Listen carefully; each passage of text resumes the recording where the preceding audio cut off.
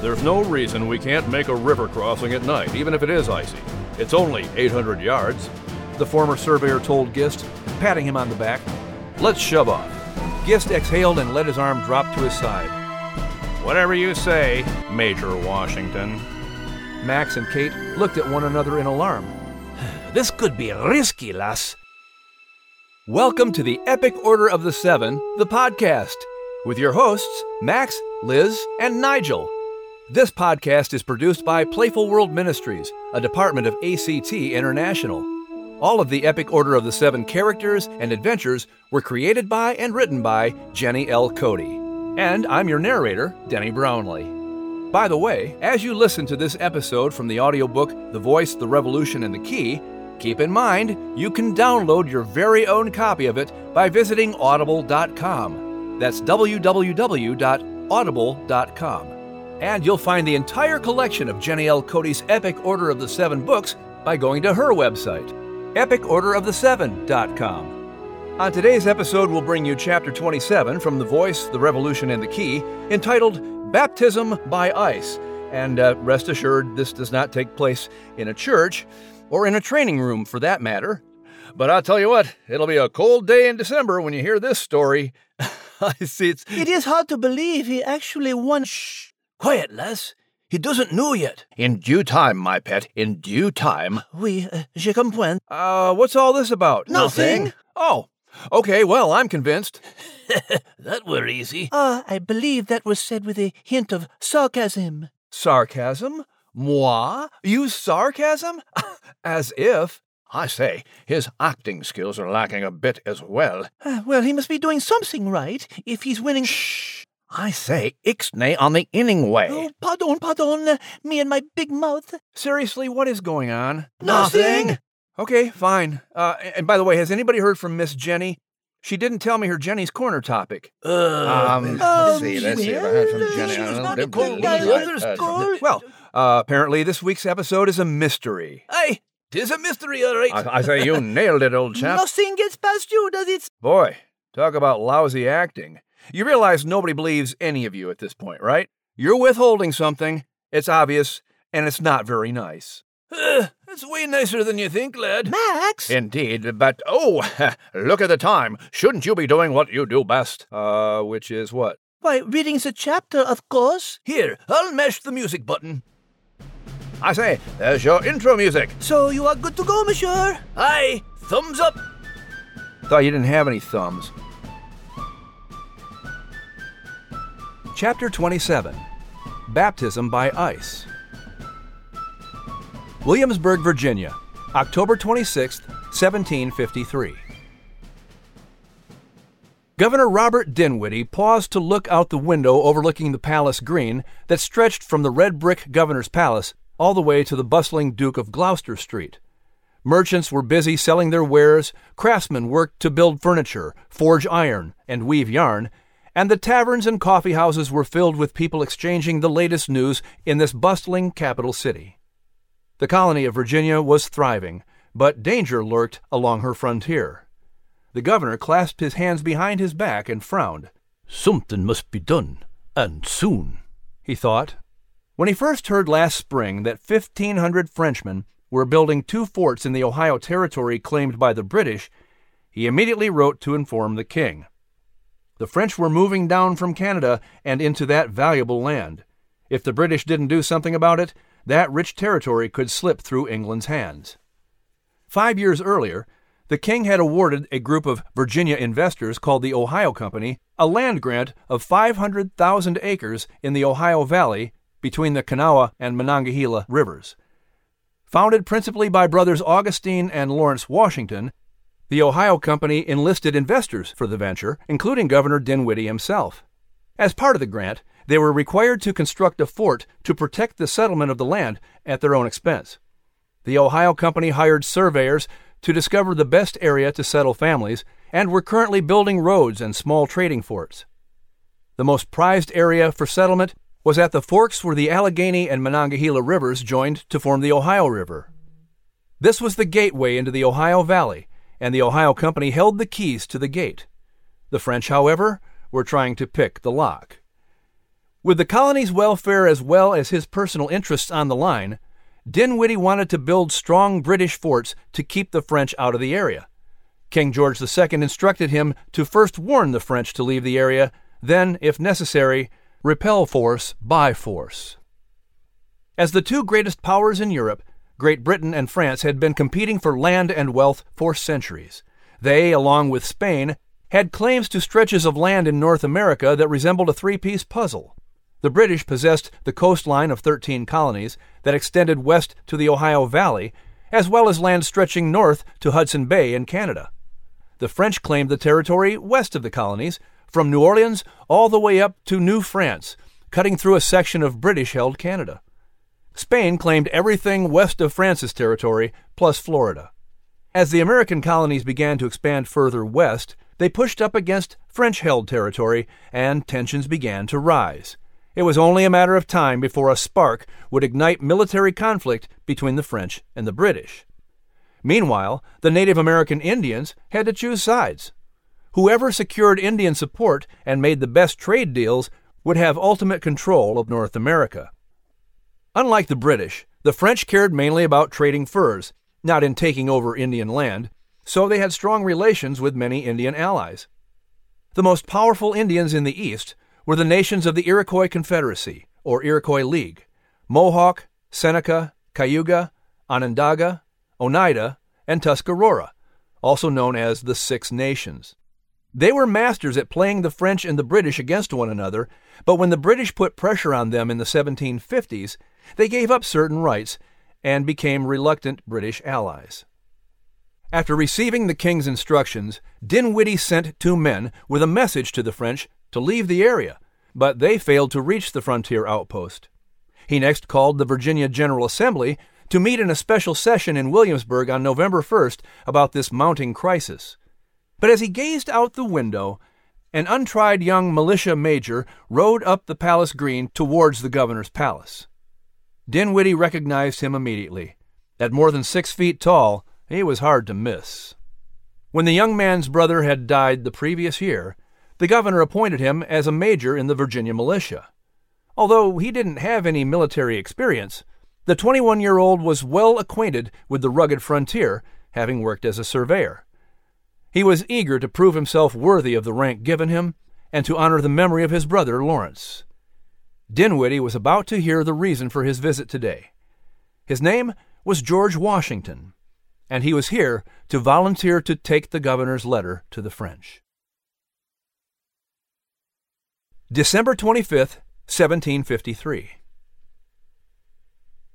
Kate put her paw around Al, who held his paws up to his eyes, afraid of what was to come.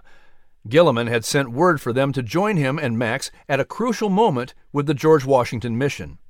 Gilliman wanted Al to see what was happening in America, so when he gathered intelligence in the palace in London, he would understand what all the talk was about.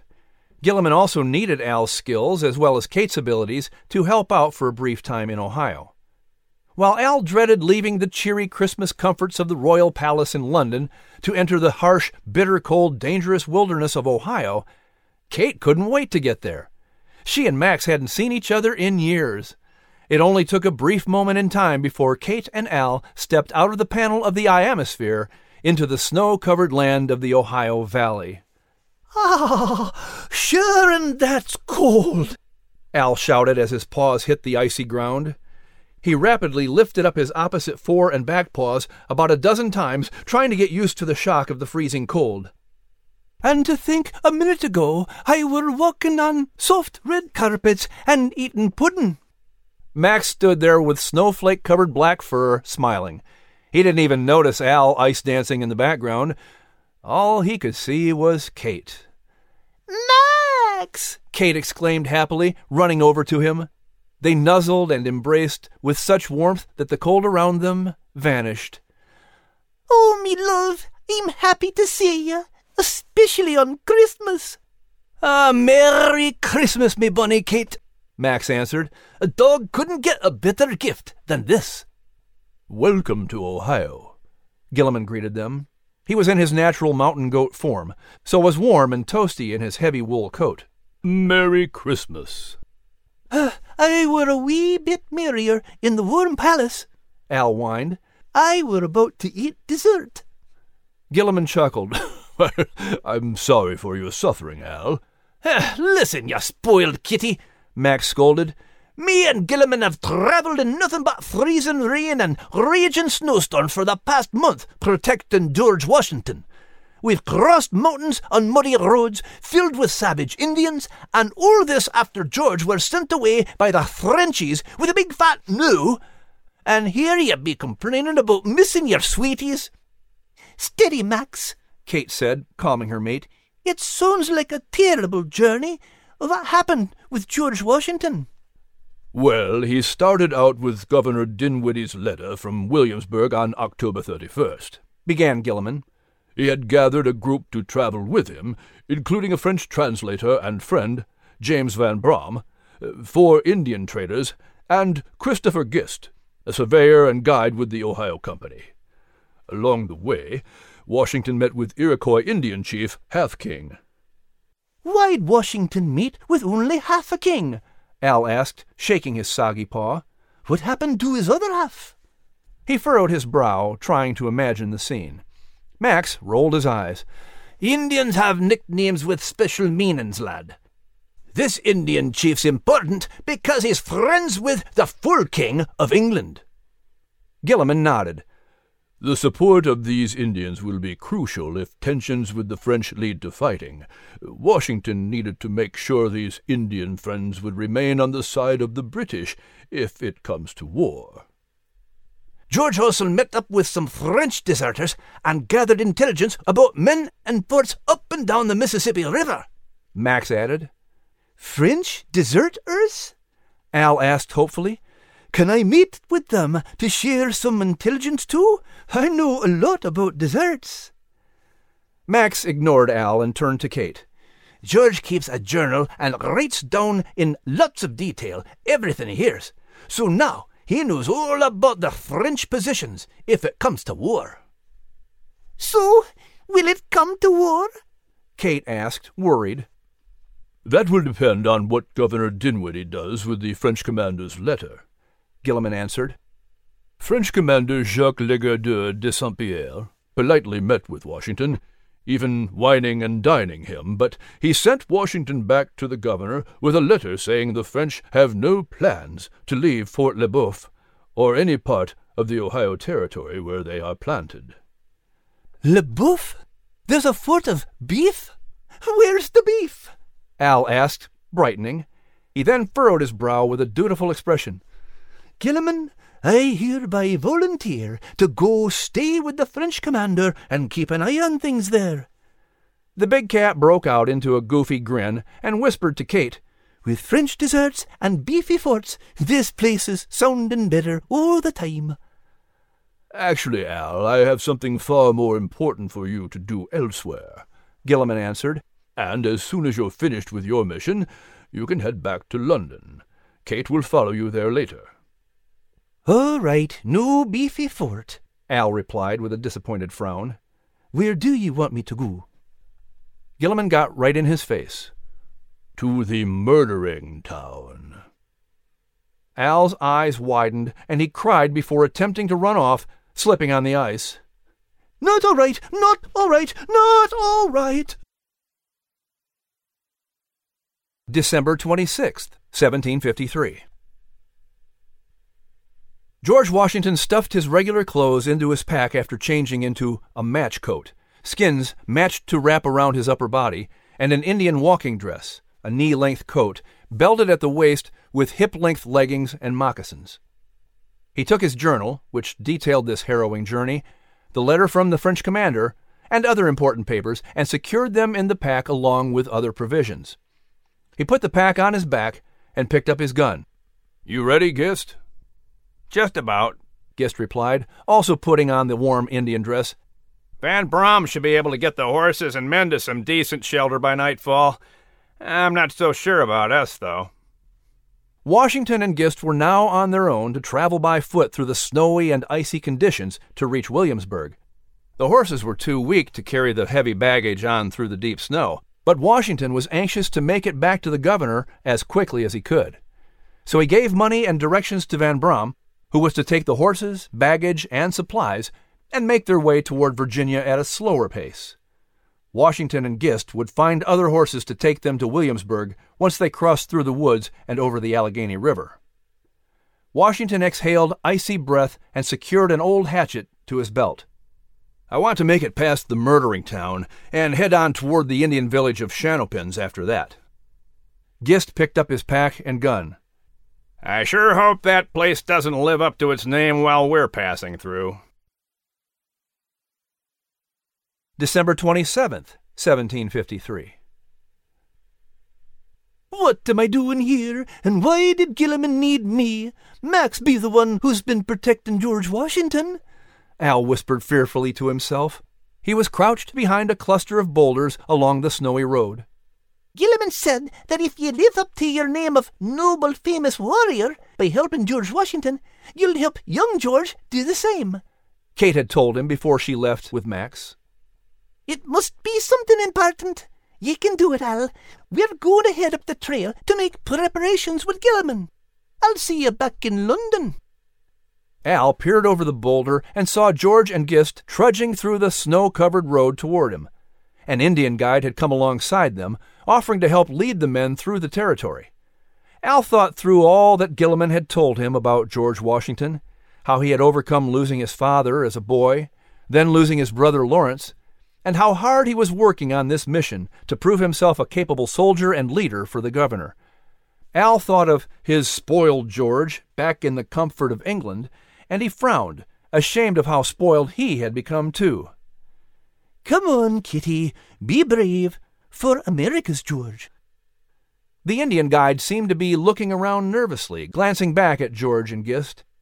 He went up the trail ahead of them, as if he were looking for something, and ducked behind the cluster of boulders near where Al sat. He quietly cocked his gun, and Al's heart started racing as he realized what the Indian was getting ready to do.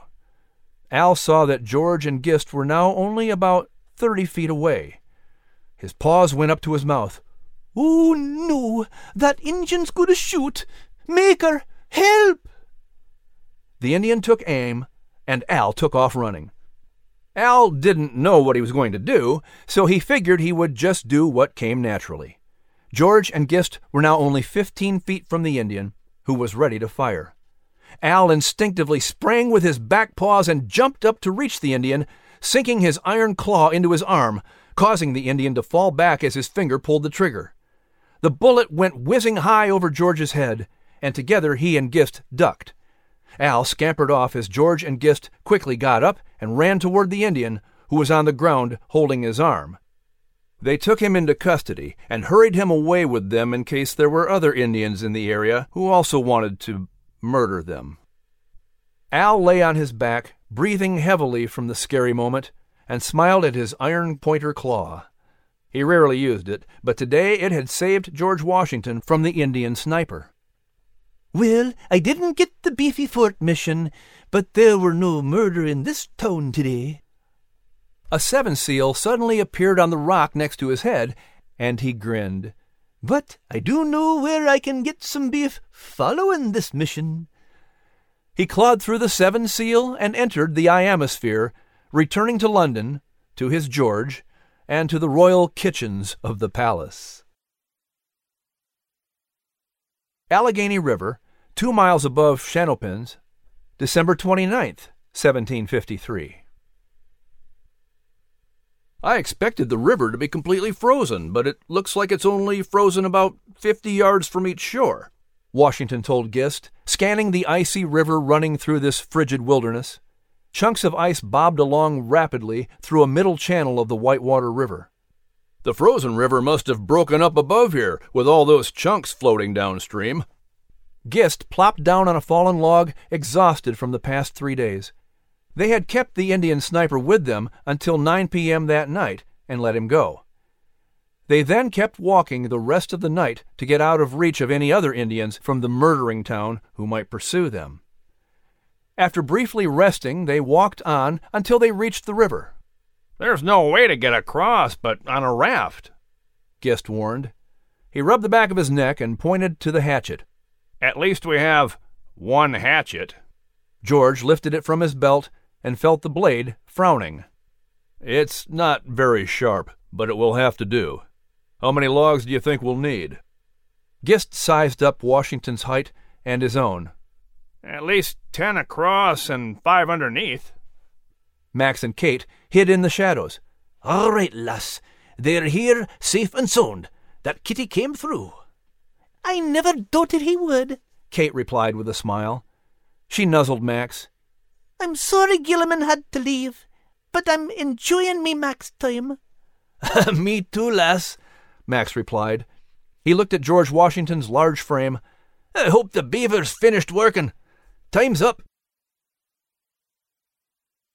Gist closed his eyes and wrapped his cold hands around his tin cup, breathing in the smell of hot coffee.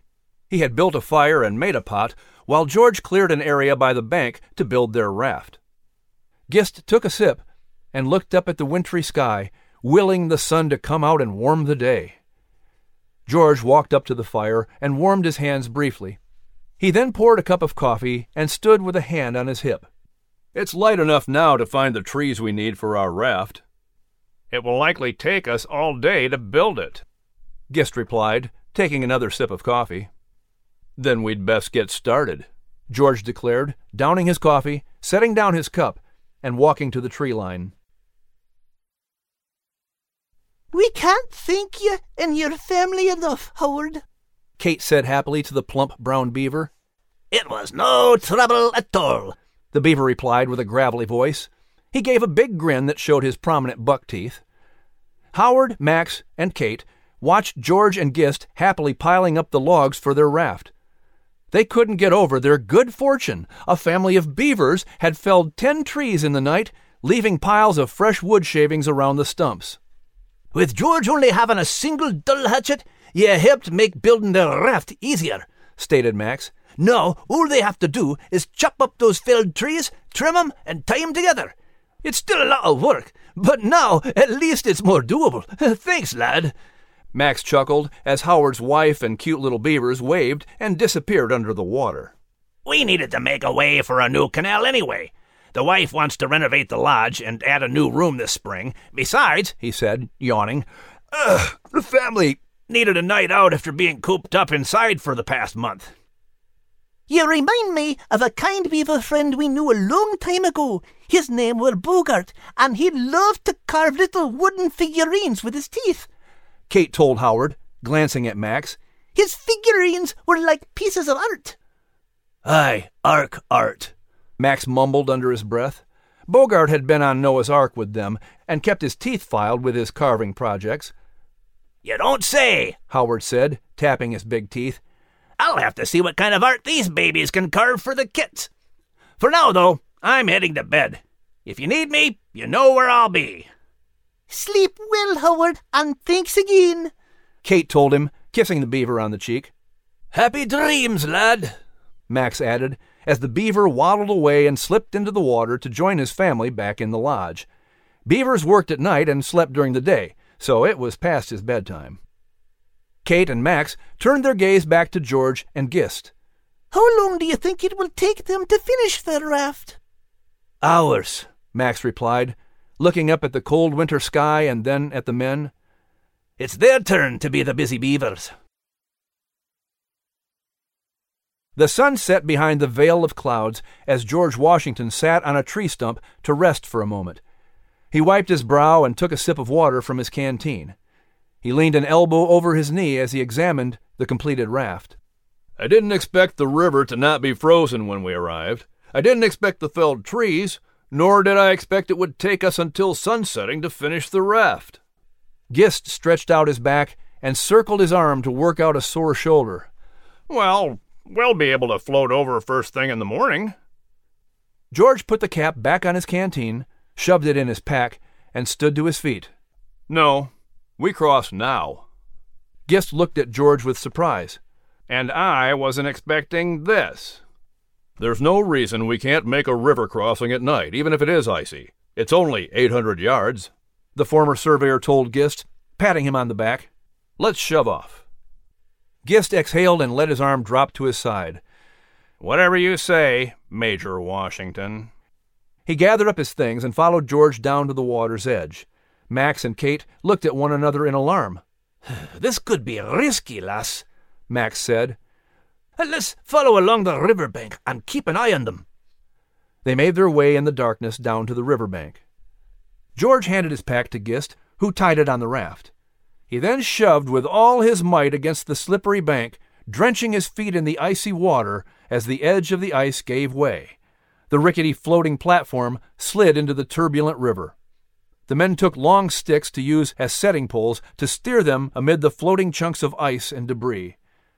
The makeshift raft teetered as George climbed aboard and got to his feet. The men slowly spaced themselves apart on opposite sides of the raft until they felt the right balance to keep things steady. In the darkness, they could hear chunks of ice scraping along the frozen stretch of river near either bank. The swirling river sprayed them with its icy mist, and their feet and ankles were soaked. I don't like this, Max growled. Go get Howard, Kate. No. Aye, Kate exclaimed, running off into the darkness to the beaver lodge. As she ran off, Max made his way out to the water's edge. The men painstakingly made their way halfway across the river, when suddenly they became jammed against a massive chunk of ice. The rushing force of water wasn't about to stop. It would either break up their raft or move them out of the way. George and Gist filled with fear as they battled the ice with their setting poles. We're going to sink! Gist shouted against the roar of the white water. This raft won't hold against this ice!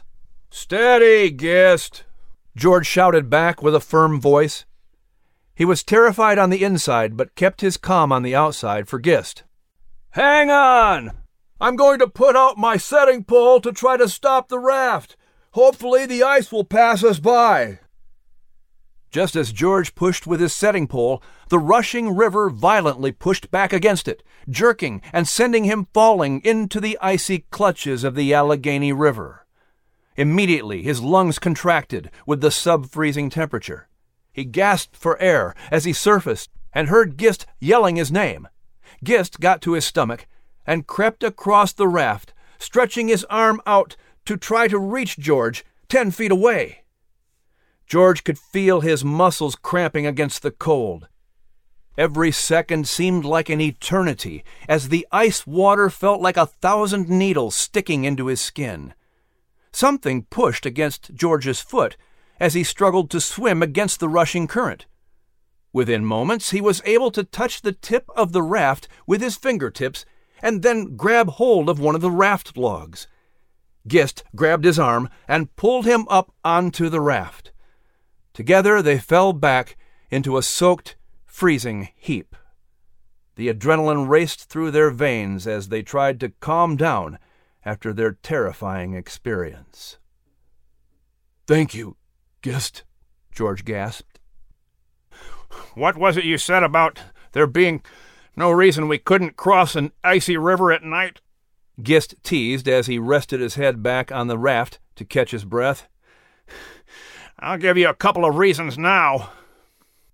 George patted him on the foot and tried to catch his breath against the shivering cold. Touché, my friend. George's teeth chattered as he spoke. Now to get to the other side. I don't think they'll make it across in that raft tonight, Howard said to Max, who rode along on the beaver's back. The river's freezing up. Aye, it's a good thing you were there to push George back to the raft, but you're right.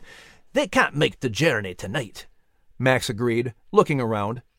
He spotted an island in the middle of the river. Take me over to that island, then go back and push the raft in this direction. Then please bring Kate to me. Thanks, lad. No trouble at all, the beaver replied, swimming toward the island. George and Gist fought against the angry river current with their setting poles, but it was no use. The ice was starting to back up. They were wet, freezing cold, and exhausted. They both knew they couldn't make it back to either side of the river. "Keep pushing, Gist," George shouted, scanning the area around them for options. "Please, God in heaven, help us." Suddenly they felt the raft break free from the quickly freezing ice all around them. It was enough movement to set the raft drifting, and he soon saw that they were nearing an island. Look! An island! We can at least get out of the river until daybreak. Gist shouted. Huzzah! We can make it! In short order, the men wedged the raft against the shore of the rugged, tiny island and took their packs with them to the dry land. They both collapsed on the ground and wrapped their arms around their knees, catching their breath. Thank you, God, George prayed silently. They're on land, but not out of danger, Max whispered to Kate. They stood behind some trees on the tiny island. We don't have a choice. Agreed, love. We've got to keep them warm, Kate said. Let's go. Together, Kate and Max walked out to the men who were shivering and huddled together. George jumped as Max nudged his hand. What is that? Max licked his hand, and relief flooded him as he realized it was a little dog. It's a dog! Out here on this island? 2 of them! Gist answered as Kate came to nuzzle him. They must have got out here when the river was frozen, and then were stranded when it broke up. They just walked across the ice? George surmised. Hello, little fella. He picked Max up and held him against his chest, immediately feeling the warmth from the dog. Gist did the same with Kate. I wasn't expecting to get baptized with ice, George said, burying his face in Max's soft fur. But neither was I expecting this. From now on, you best expect the unexpected, lad, Max thought. Happens to me all the time.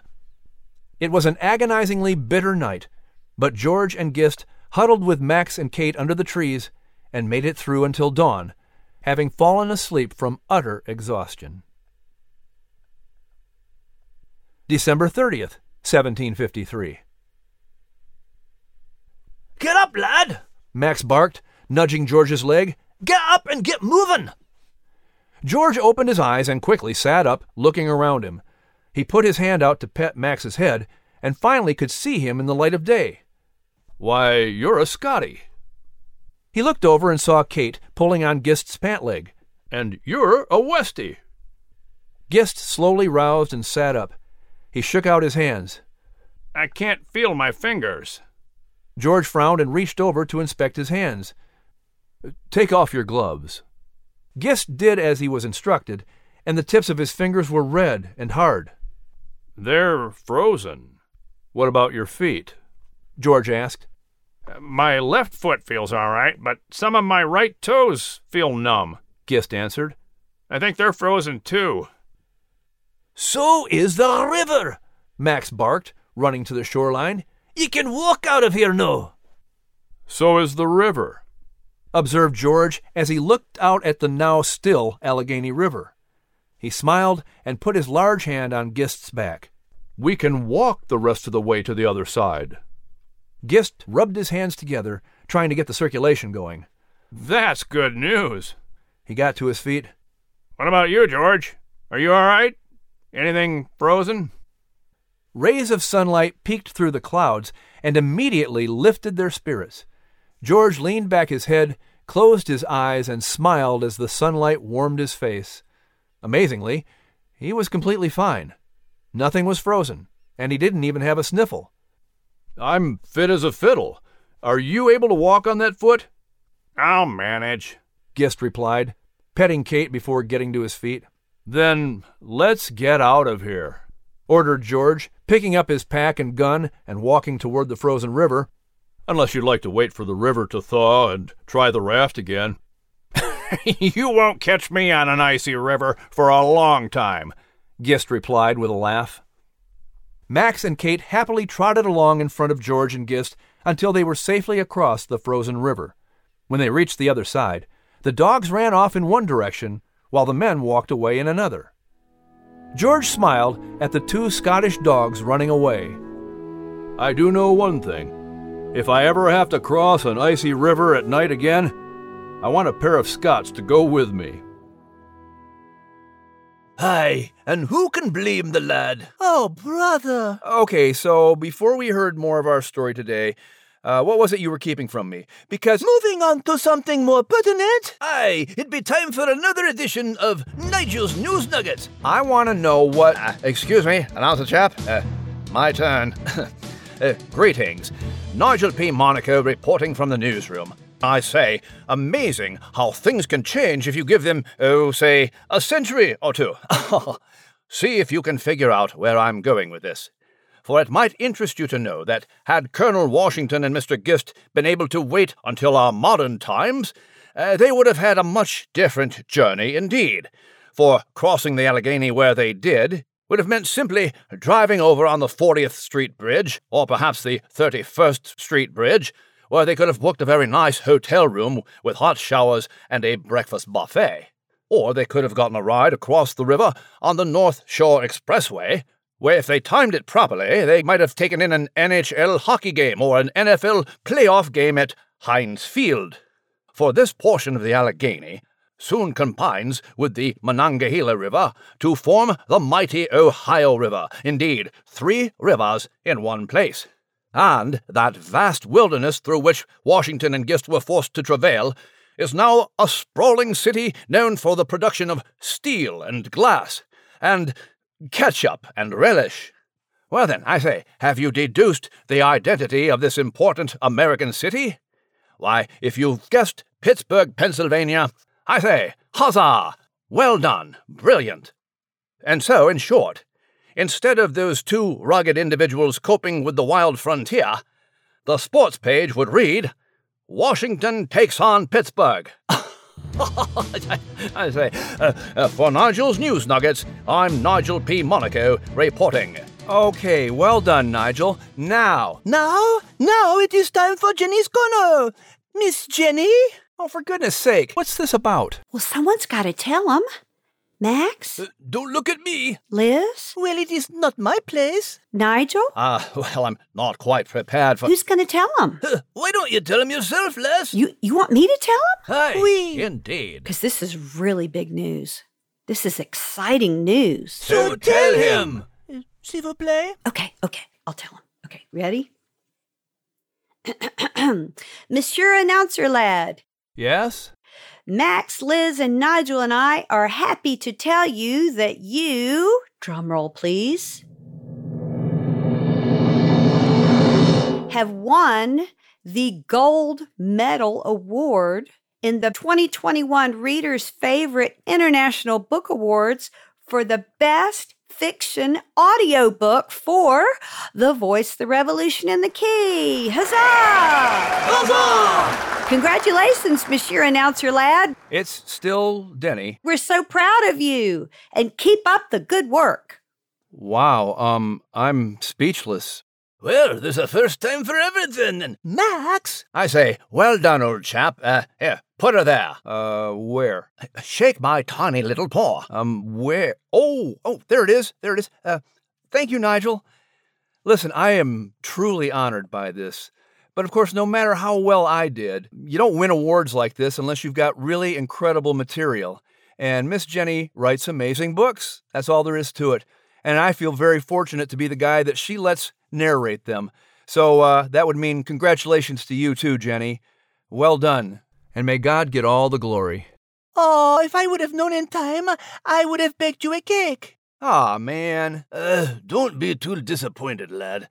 Have you ever had one of Liz's cakes? No. Tuna fish and catnip is my specialty. Oh, well, I can barely handle it, and of course we mice will eat just about anything. yeah, I gotcha. Thanks anyway, Liz. I can still try to whip... No. Not necessary. I don't mind. No. Listen, it's the thought that counts. But I could go ahead and whip something... No, thank you, really. Mash the button, Max. Aye. Once again, the Epic Order of the Seven, the podcast, is produced by Playful World Ministries, a department of ACT International. All of the Epic Order of the Seven characters and adventures were created by and written by Jenny L. Cody. And remember, you can download your very own copy of the audiobook, The Voice, the Revolution, and the Key, by visiting audible.com. That's www.audible.com. And you can find the entire collection of Jenny L. Cody's Epic Order of the Seven books by going to her website, www.epicorderoftheseven.com. And I'm Denny Brownlee. Thank you for listening, and join us next time on the Epic Order of the Seven, the podcast. Have a grande, A bientôt, mes amis. huzzah, and ta-ta. And always remember, you are loved and you are able.